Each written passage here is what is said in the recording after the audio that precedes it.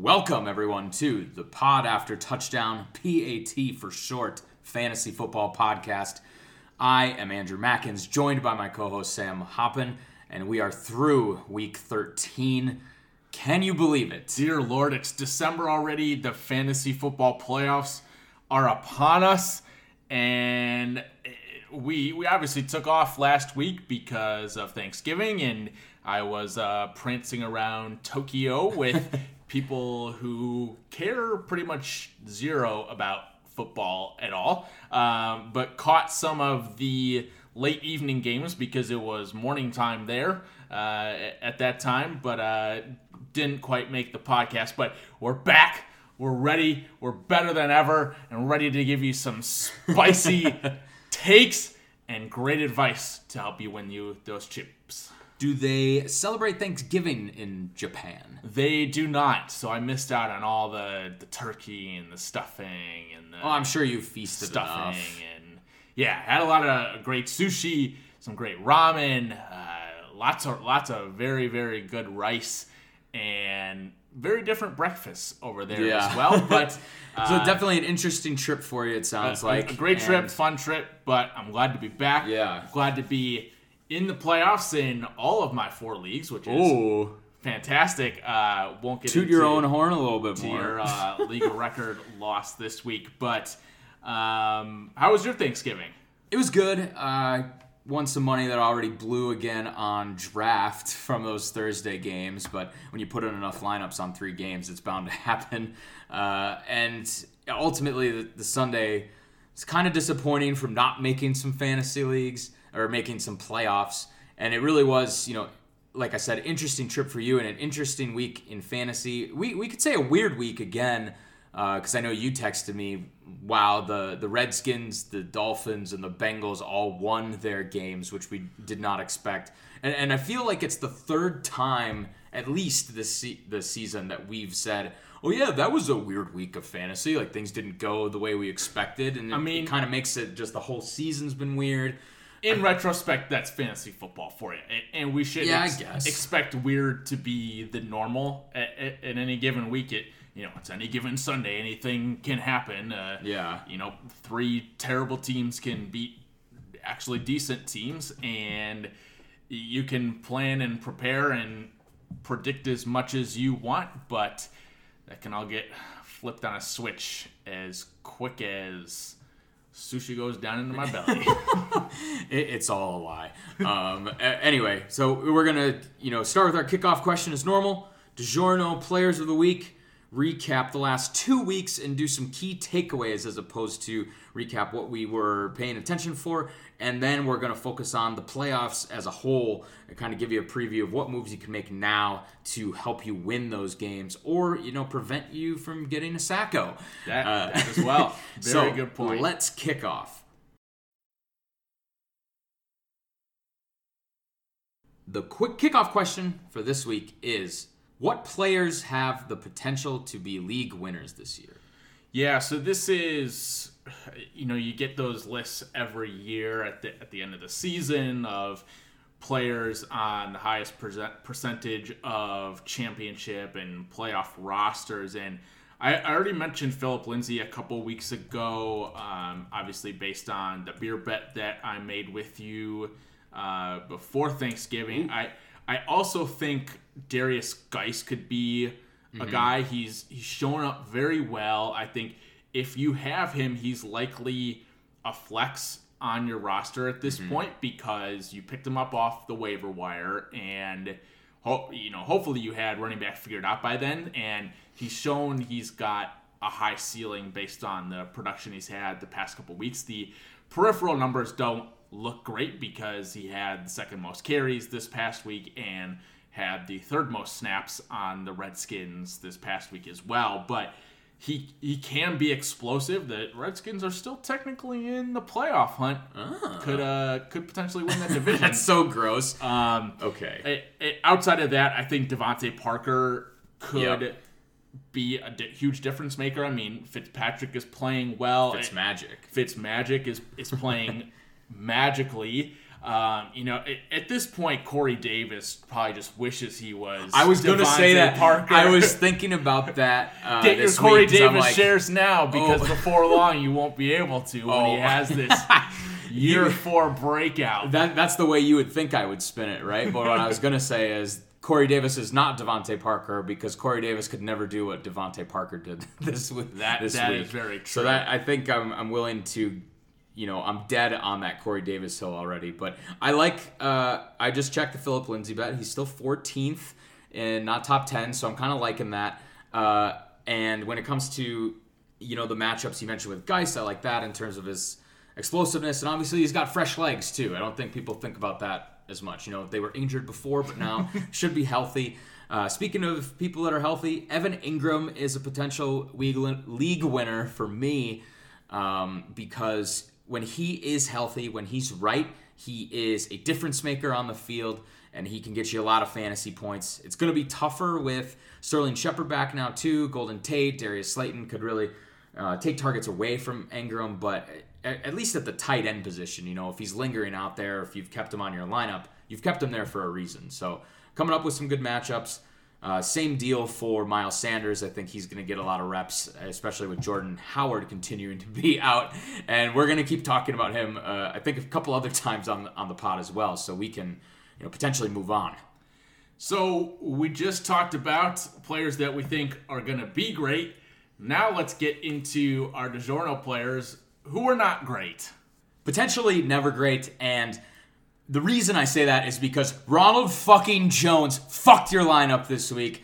He missed a blitz pickup apparently early in this game, and Bruce Arians just said, hey, you're done. You're not going to get any more carries. We're going to keep giving it to the old fuck Peyton Barber, who went 17 carries for 44 yards. Pretty dog shit, to be honest, and I know for a fact, actually, that Ronald Jones would have done better with those 17 carries. Peyton Barber gets 2 touchdowns as well. It's fucking trash that he fucked you on one play, and that's why your points for him got fucked. 0.8 points. Yeah, you called Barber an old hag. Yeah. Fun fact, you're older than him, so you're an older hag. Fuck off. No! My player is another collection of players. We talked about the Dolphins winning, and that was against the Eagles' defense. Everyone counted on these guys to put up a great performance. They started with an interception and 2 sacks in the first quarter. After that, they allowed 37 points and over 400 yards of offense to the Dolphins. I don't care how good Fitzpatrick is playing. It's the Miami Dolphins, for Pete's sake. How do you play that well to start and then just end up with negative points for a defense? Not great, Bob. Not great indeed. How the fuck is Peyton Barber 25? That I was quite surprised to see that as well, but he's got the name of a 30-year-old. We're getting to that point in our lives where we keep getting older, but they just stay the same age. So I heard it's a great reason I love fantasy football. No, I heard a great rule of thumb this week for some people have the take that grown men wearing jerseys not a great look. Apparently, the rule is if the person is older than you, you can wear their jersey. If they're younger than you, you should not be wearing their jersey. Well, that's interesting. I think it's a good take. I think that I got to check on whether it's DeAndre Hopkins only a couple weeks older than me or a couple weeks younger than me, because I don't know how many players are going to be out there much longer that have an age older than us. At least the superstars. He is 9 days older than you. Older than me. Perfect. So I can still look up to him. Yeah, you can wear that DeAndre Hopkins jersey that you don't have. Why don't we get into our recap of the past 2 weeks, and really just going to be focusing on some key takeaways, a couple things that we noticed over the past couple weeks that we thought were notable and could and likely will impact the fantasy football landscape through the rest of the year, because we talk through fantasy week by week, but what happened in weeks 1 through 4 are completely different than what's happening now. I mean, the Ravens were 2-2 after 4 games, and now look at where they are. So good to, again, get a quick synopsis of what is important to us. And And I'll start by saying that the Titans are exciting? Question mark? Like, hell yeah. And it's not because of Arthur Smith or whatever his name is. Hey, someone's got to call the plays. Apparently Marcus Mariota was the problem, and all they needed was a little injection of Ryan Tannehill up from South Beach, playing as well as he had in his entire career. Mm-hmm. They have an identity. He can actually pass the ball. He can pass it much better than Mariota ever has. Right, but they're like a run-first team, they too. Still are. Pounding the rock, and it opens up the pass. Establish the run. Yeah, hashtag establish it. I see Derrick Henry running the ball, and he still looks like a man amongst boys because of how godly large he is. But you can Tannehill. We'll get into him later with the QB streamers. I think you can trust him. Derrick Henry, you can obviously trust. I think AJ Brown is an interesting fill-in receiver if you need a high upside guy, especially with the matchups that they have down the stretch. But the Titans are playing well. I mean, from a real world perspective, they're likely going to take that. At this point, I think probably take that 6th seed from the Raiders, unfortunately. This isn't your father's Titans team. your classic 9-6. They might well finish 9-7, but it's a much more exciting brand of football that they're playing, and much more fun to watch, especially when you do see Tannehill driving down the field and giving Henry those opportunities to score touchdowns. Yeah, Henry you're going to play every week, and I think the Tannehill, A.J. Brown fill-ins are definitely sexy the next 2 weeks because you got Raiders and Texans. I think those Texans games could be potential shootouts the way the Titans are playing, so love to hear that. My big takeaways are all kind of a giant package, so why don't you keep rolling here? My second takeaway is, on the flip side, is that the Dallas Cowboys are struggling. And granted, they've played a couple tough defenses in the Patriots and the Bills out on the East Coast there, but Zeke is not. He's had as few touches in his career on a touch per game basis as he's had in the first 4 years of his career. Amari Cooper just sort of vanishes into oblivion and is no part of this offense. We talked a little bit ago about how Jason Witten is somehow still doing Jason Witten things, which is absolutely ridiculous. But Dak Prescott has had a couple decent games, but if you've ridden the Cowboys thus far into the playoffs, you probably don't have a better option than Amari Cooper. Maybe you do. I mean, would you consider putting in A.J. Brown over Amari Cooper this week? The Cowboys play Chicago Thursday night, and the Titans play the Raiders, who don't have as great a defense as I once thought. So where are you falling in that? It's tough. It's actually, this is a good segue for my big takeaway from multiple years of playing fantasy. Some mostly bad years, but some good years in there. And I think the biggest thing at this point in the season, no matter what's happened before, you're either in the playoffs because you, for the most part, you trusted in something that you heard, or someone, like you just believed in a player, and sticking with that player got you to where you are. So I think that, talent should win out in general. So in terms of your question, I'm probably rolling Amari Cooper before I'm rolling A.J. Brown. You've got to have some better options in there than just making that direct lineup swap. It's a start your stud situation when it comes to the playoffs, and you're going to feel less bad with the studs in your lineup disappointing than being wrong about a streaming option. So, I mean, maybe if you really like getting frisky and putting, you'd rather have the joy of getting that decision right, and you don't care if you get it wrong, then A.J. Brown, roll with it. But my big ultimate takeaway, and we can work some of your other takeaways into this, is it's about trust at this point, or as Justin Tucker might say,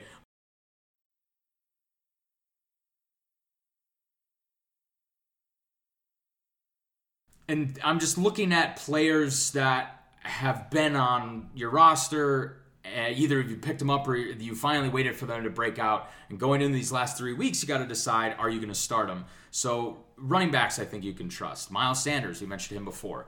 Devin Singletary, I think, has been getting a lot of work. Obviously, the Minnesota running backs, regardless of whether that's Dalvin Cook or Alexander Mattison fitting in, he's flashed. And we mentioned Darius Geis. That one I'm more uncertain about whether you can trust him based on the volume numbers. Running backs you can't trust, obviously Tampa Bay and potentially Pittsburgh, depending on the carousel that they have going there. But I'm curious what you think about that, just focusing on the running back portion.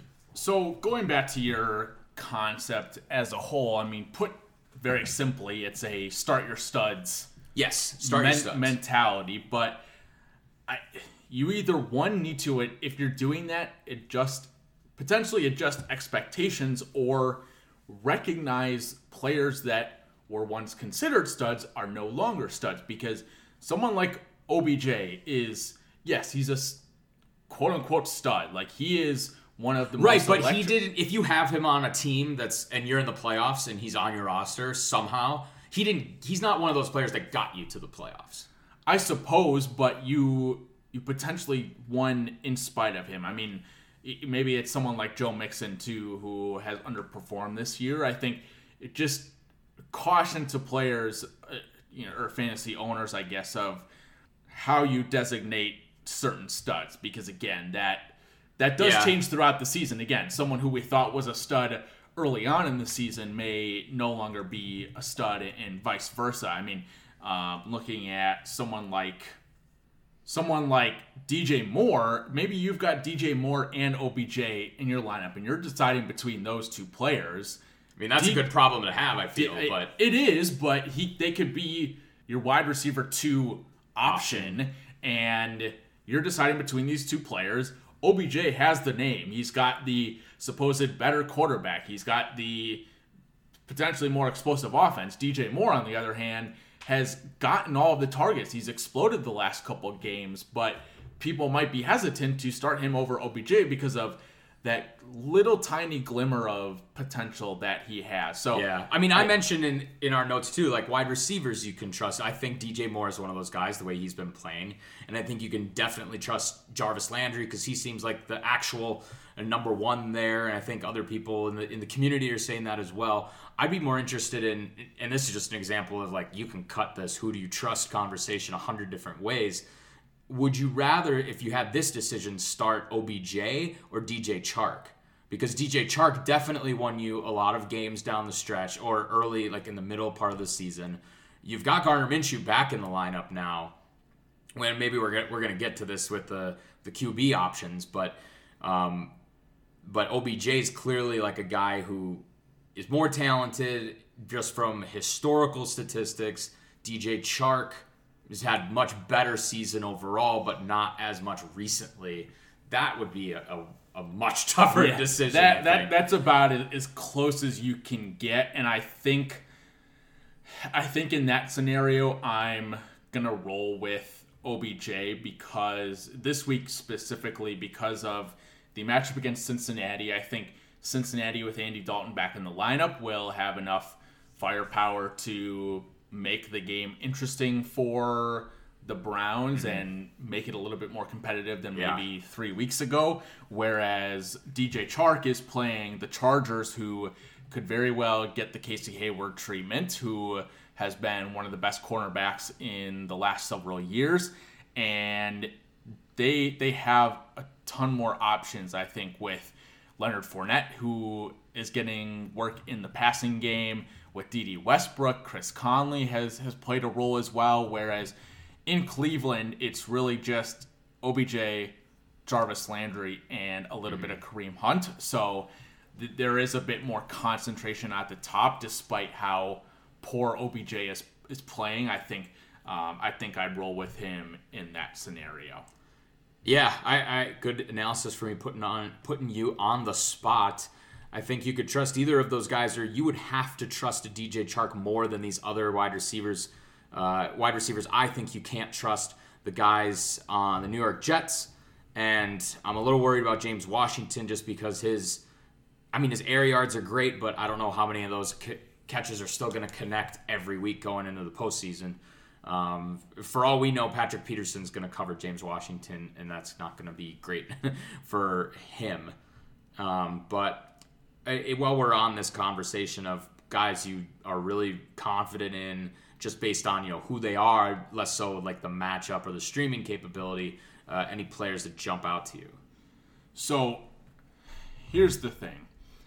The Rams are going to suck you back in to starting them, and you're going to be disappointed. I'm talking about Robert Woods, Jared Goff, I think the tight ends, because, again, they had this other great matchup against the Cardinals, and they put it on them. They scored 34 points. They had one of their best offensive days of the year. Jared Goff had, I think, one of his career highs in passing yards in a game, and this week they play Seattle, who hasn't been a great defense, but hasn't been a terrible defense.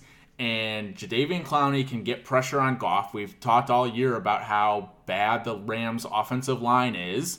And Cooper Kupp, I think you have to play him. He's one of those guys who is a star. Like, he gets hyper-targeted despite the couple down games he had leading up to the Thanksgiving weekend. But the rest of these guys, I don't want to touch at all. I said it. This Cardinals game is the one game that Goff is potentially streamable in. The rest, I don't want to touch him or anyone else. Now, I think if the one players, I guess I'm watching closely, I think Todd Gurley, you probably can't start because it seems like he's back to getting his old workload. And as a running back, volume is king. And if he's getting 10, 15 plus touches a game, that's valuable and has a chance to find the end zone. Like I was saying, the other guy I'm looking at is Robert Woods. He's got, I believe, over 850 receiving yards and 0 receiving touchdowns, which is an absolute anomaly. He's like 100 yards away from having the most receiving yards in a season without scoring a touchdown. So you would think that is bound to change, but I think if he gets 8+ targets again in Seattle, you can trust him again at Dallas in Week 15. Now, obviously, again, that Dallas defense has played pretty well, but that could be another competitive game in which they're forced to pass the ball a little bit more. But outside of Cooper Kupp, I do not have high expectations for any of the other Rams playmakers throughout the rest of the playoffs. For sure. Another team you mentioned to me that was successful early on in the season, but have really fallen off as of late, or the Colts.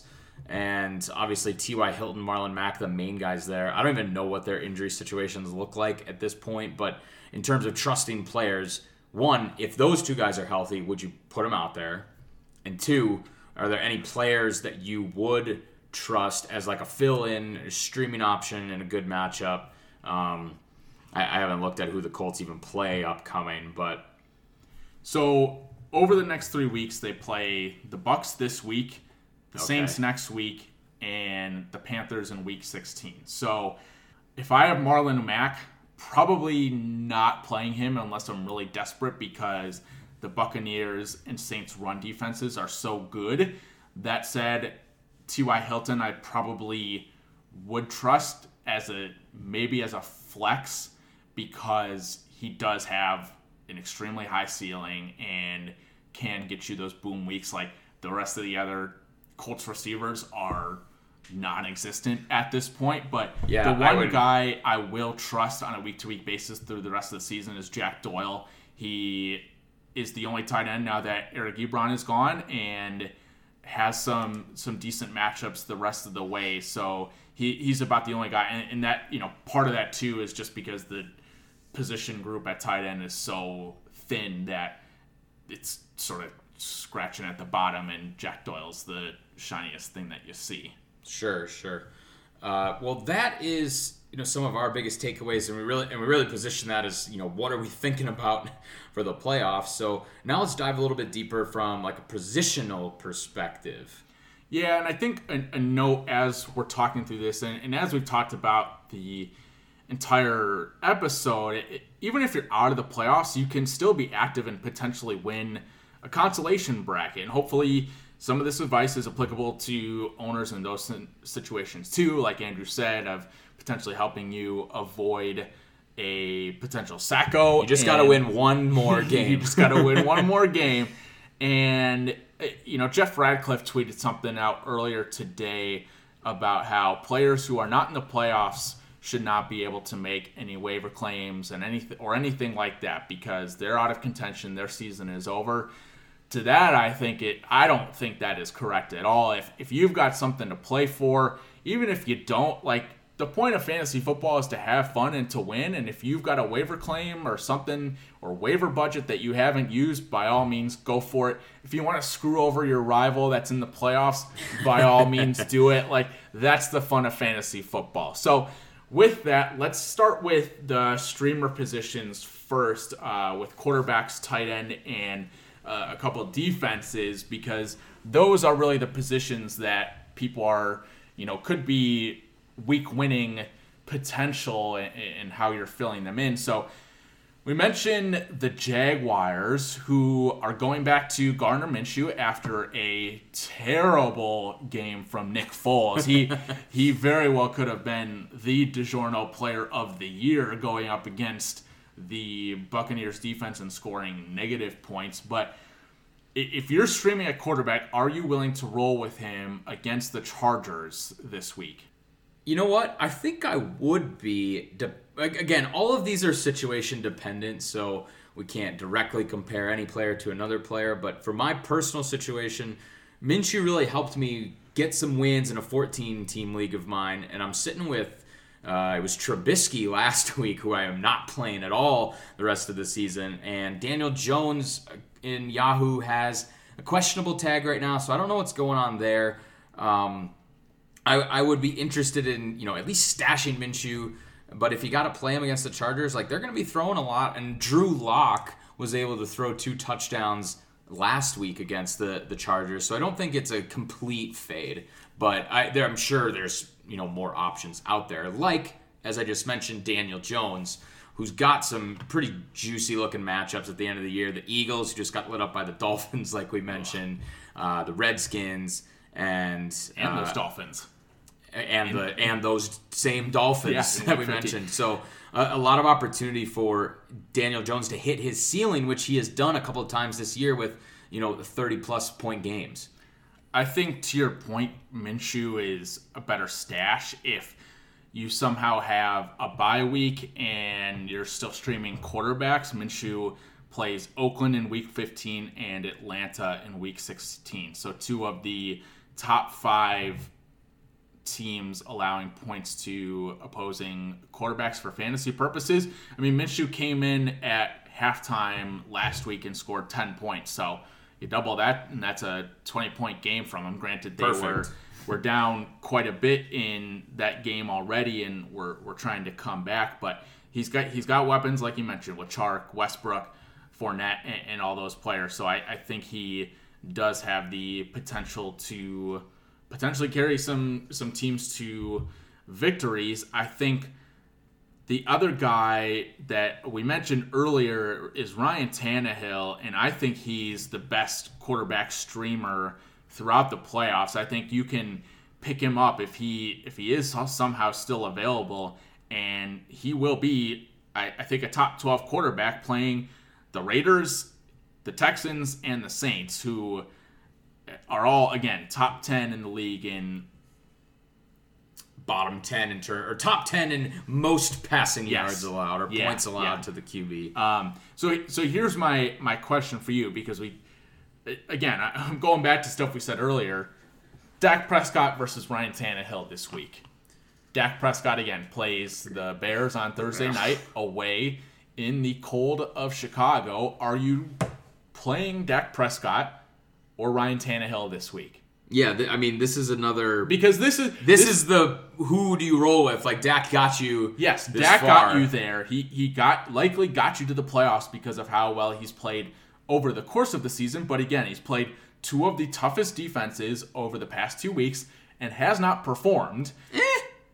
I'm going to stop you there, Tom, because last week against Buffalo, even though that looked like a shit game, for the Cowboys in general. He still dropped 22 points. He had 6.88 against New England, but that's New England. And if you look at his game logs outside of that, 7 all the way back in week 4 at New Orleans, I think Chicago showed at least a little bit last week that they were exploitable because of the magic of David Blau. So I think that is a scenario where, you could argue, yes, it's a toss-up. Tannehill's got some interesting rushing ability, a bit of a floor there, but if Dak got you this far, I can't see myself benching him and then losing because of that move. Like, that would kill me if I had Dak and I'm just gonna throw him to the curb in my week 14 matchup. Okay, well, we've been making a lot of beer bets lately. Boy. You want to do a Ryan Tannehill versus Dak Prescott beer? Yeah, right beer when I bet start to believe in Dak, he'll fuck me. But for week 14 only. Yeah, week 14 only. God, that sounds awful. No, the matchup. I'm not. It's different. It's How different. is that different? How is it any different? Because I don't have any emotional attachment to Dak throughout the season. But if you think in your heart of hearts that Ryan Tannehill has a better shot at scoring more points than Dak Prescott, why wouldn't you start him? That is the point.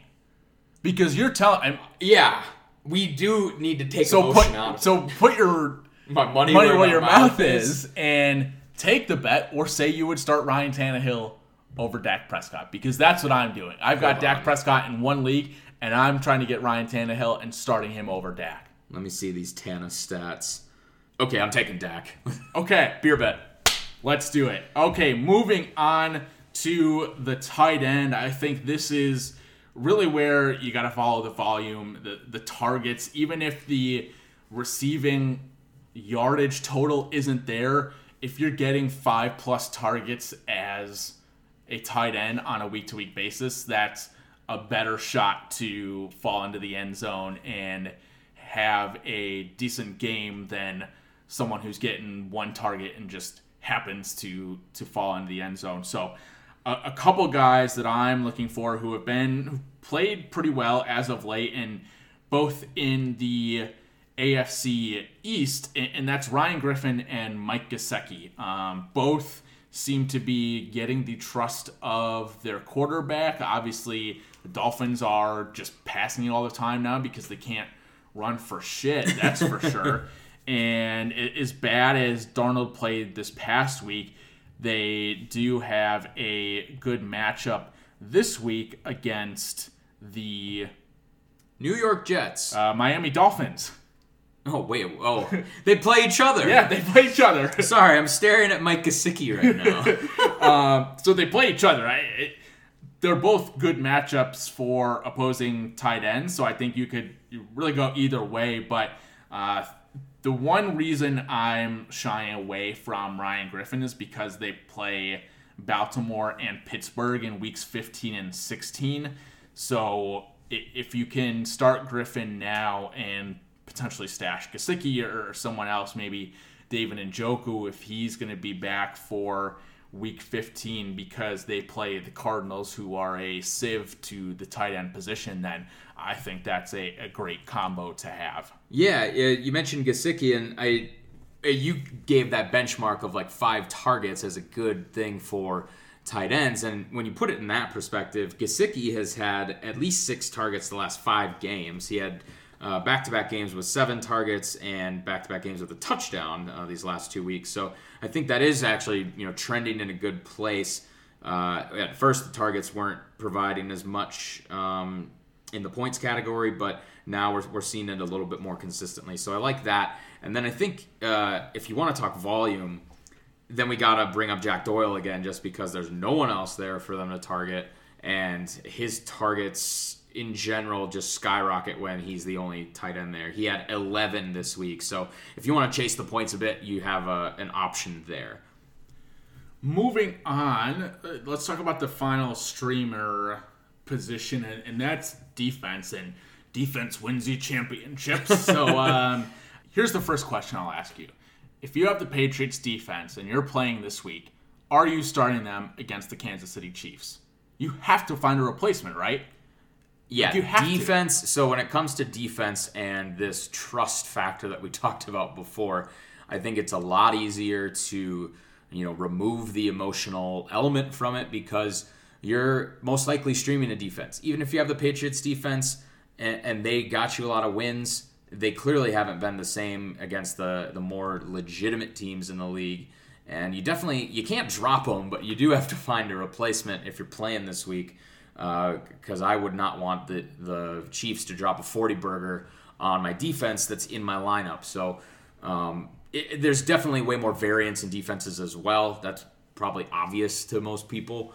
So looking at other options is definitely something I'm interested in. I thought the Eagles had some pretty good matchups at the end of the year here, but we mentioned them in our DiGiorno players that did not deliver. So I'm curious in terms of streaming, someone's most likely going to drop the Eagles defense. Would you go back to the Philadelphia well when they play the Giants on Monday night this week? I would. I think Daniel Jones has just been so terrible this year with turnovers. With turnovers, and again, if Evan Ingram is out, like a couple of their receivers are hurt, Saquon Barkley hasn't played that well. I don't know what happened. They're obviously still in contention for the NFC East, so they have something to play for. It's not like they're just gonna sort of fall over and give up on the season. So I would, if I were them, I probably would much rather consider the Browns defense potentially against the Bengals. I mean, I know I mentioned earlier in the episode that Andy Dalton being back provides a little bit of spark, but I still think that Bengals defense is bad enough that with Kelechi Osemele coming back from suspension could hopefully shore up that line a little bit. But hopefully, I think the Eagles are a viable option despite what they did this past week. Short-term memory. Yes. I'm just looking at some other defenses available in our league of record that might be available. The one that I've been eyeing up and own in a couple of leagues, and it's the opposite of the Patriots this week, it's the Kansas City Chiefs defense. And if you're really in a pinch, I think you can play them against the Patriots because the Patriots, outside of Julian Edelman and James White, have absolutely no one that's a threat on that offense. I mean, Sony Michel has been decent, but the Chiefs just shut down the Raiders, who, again, they haven't been super explosive, but I mentioned it a couple weeks ago that they've been one of the worst matchups for opposing defensive fantasy football assets. And I think if you can get by this week, the Chiefs play the Bears and the Broncos in weeks 15 and 16. So good option. I think they're a really good option. Again, if you've been streaming all week, have one of the best week 15 and 16 schedules outside of like the Dolphins, who play the Giants and the Bengals. But I certainly wouldn't trust that team. Their pass rush has been great. They've had a ton of sacks in the past several weeks. They've been turning the ball over and are starting to get that mojo again a little bit and get back to the Chiefs of old. And when you have an explosive offense, it creates an opportunistic It creates an defense. opportunity, and teams playing from behind, so they're forced to pass the ball, which leads to more sacks, yada, yada, yada. So make sure you're checking what else is available in your leagues. If you do, again, have a bye, plan for next week. Do not be dormant. Plan for next week. Plan for week 16 too. I know it sounds crazy, but you don't want to have to be reactionary when so much is on the line. So yeah, just in terms of playing forward, an article I love to look at is it's probably the fantasy article that I look at the most often, and it's Fantasy Pros Let's Stream Defenses. You can just Google Let's Stream Defenses Week X, and you'll find, I believe it's Jacob Hurlin does it every week, and he shows the best matchups, and he really factors in like the over/under, what the spread is, and then it projects out points allowed, sacks, turnovers, fantasy points. So He's got in the Week 14 piece actually projecting out the best defenses for Week 15 and Week 16. So there's some interesting ones in there, like the Packers versus the Bears. So you mentioned the Bears are a good offense to get that matchup against. Packers play Washington this week, so that's a good opportunity as someone to take you through the at least the first part of the playoffs. And you mentioned the Raiders as someone that the Chiefs really put a pounding on. The Titans are available in our league of record as a defense. They've been a better NFL defense than fantasy, but something you could look at as well. So moving on to the final two positions, we'll stick with the Chiefs and look at their running backs. And the question is simple. Are you trusting any Chiefs running back right now? They just re-signed Spencer Ware. Oh, really? Yeah. Earlier today, a couple hours ago. Well, no, absolutely not then. I mean, let's just have the discussion there because... Hold, don't drop if you don't have to. But you could. I'm not trusting any of them in my lineup. If anything, just drop it and pick up... I would... Let me put it this way. I would drop them to pick up a better defense for weeks 15 or 16. Yeah, you'll maximize your starting lineup because like that. I'm not going to trust them in my lineup, and then maybe you get someone else picking them up and trusting an untrusty... an untrusty? I mean, an untrustworthy... untrustworthy words. Hey, question for a friend. We can drop Ronald Jones too, right? Or do you got to hold him? Because he's got some good matchups. Is he gonna get the trust back? We're doing this again. Is he trusty enough? He in my mind is more of a hold than the Chiefs. Okay, I don't want to start him test because that you don't start him this week, but they play the Lions next week and then the Texans after that, which are plus matchups. They flip flop that situation so much that it's so tough to predict. But that said, the Chiefs just have more players in that backfield to potentially cannibalize the opportunities from. One other player that I want to mention, and you already mentioned them, while Jordan Howard continues to miss time, Miles Sanders is, in my mind, a low-end RB1, and you can plug and play him no matter what. I mean, obviously, we talked about the juicy matchups. In his first game without Howard a couple weeks ago, Sanders had an 85% snap rate, which was the highest of any Philly running back in the Doug Peterson era. You know what he did? He followed that up the next week with another 85% snap rate, and then this past week had an 87% snap rate. Yeah. So they clearly trust him. I think that he tops 100 yards rushing for the first time this season in Week 14, assuming Howard is still out, which is sort of the way it's looking right now on Tuesday. But Miles Sanders is finally getting that opportunity, and you never wish for players to get hurt, but this is, I just think, shown everyone who Miles Sanders can be. But now we're just hoping for Jordan Howard to take his time with his recovery so he can get healthy again. A great thing about Miles, we're clearly a Miles Sanders podcast at this point. He's very involved in the passing game too, which is always great for your running back.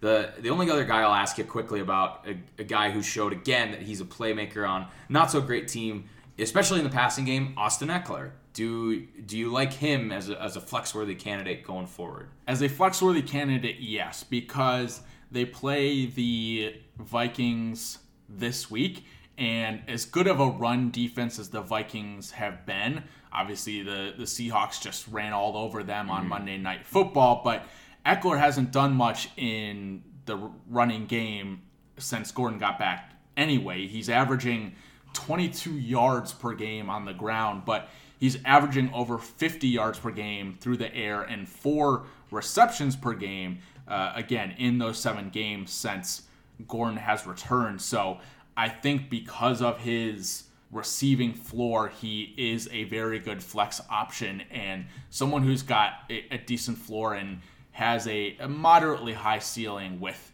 some touchdown potential. And that's what I like to hear. I like Austin Eckler again for the stretch run beat because of that. So moving on to the final position, wide receiver, which can be as fickle a position as any.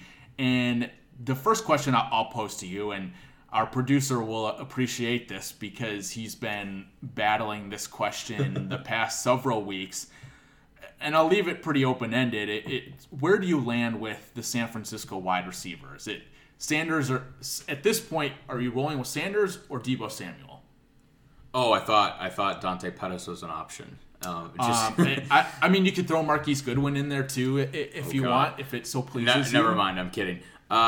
Just from what I've seen so far, I feel like I've got to go with Deebo. I think he's been making more plays. He showed up in the Ravens game last week, did he not? And I mean, it's one of those things where it could be a total toss-up, so it's hard to say offhand, like, one is definitely going to outproduce the other.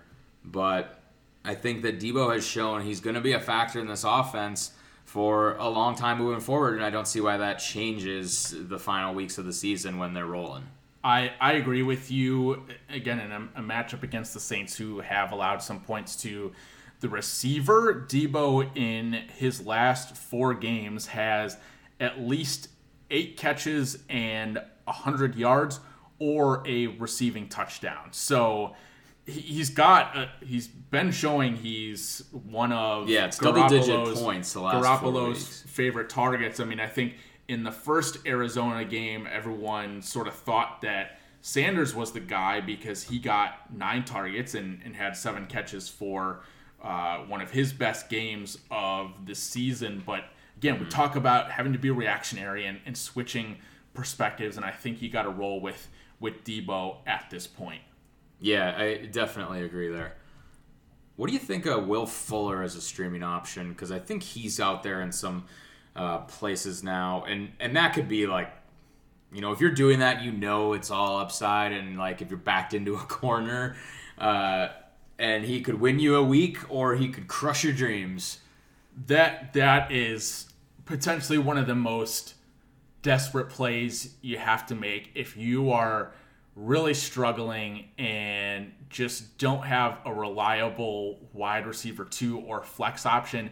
If you're the 6th seed facing the 3 seed and really need a lot of upside and you're just praying for 100 yards and 2 touchdowns, then I guess do it. But again, I'd rather play someone like AJ Brown than Will Fuller, who has been a little bit more consistent. They play the Bucs week 16, which is what I'm really eyeing up.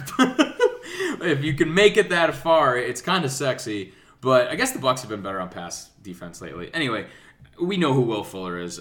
Would you rather have him or Cole Beasley? Ooh. Man, you're really making it tough. Give me Cole Beasley. He's been fairly consistent. He is one of, I think, 3 options in the passing game for the Bills, and they play a competitive set of games. This week I'll probably take Fuller because the Bills play the Ravens, which is going to be a fantastic game. But you want to put a beer on it? Give me the no. God, I have zero confidence. It's going to be a close game. Bills versus Ravens. Maybe Cole Beasley takes on the Deebo shine from the previous matchup. Anyway, any other wide receivers you want to highlight before we sign off? No, let's go get that first round playoff win for everybody.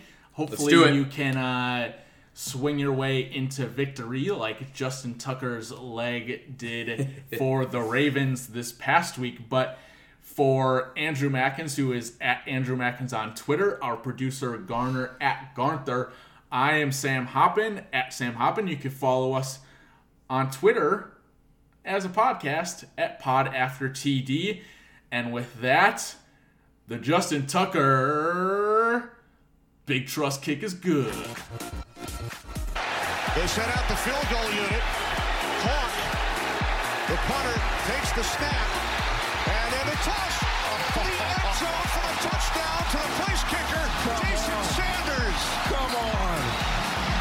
Oh, man. So it's the punter / holder to the kicker for a Dolphins touchdown. I have never seen this. Oh, my God. What a very cool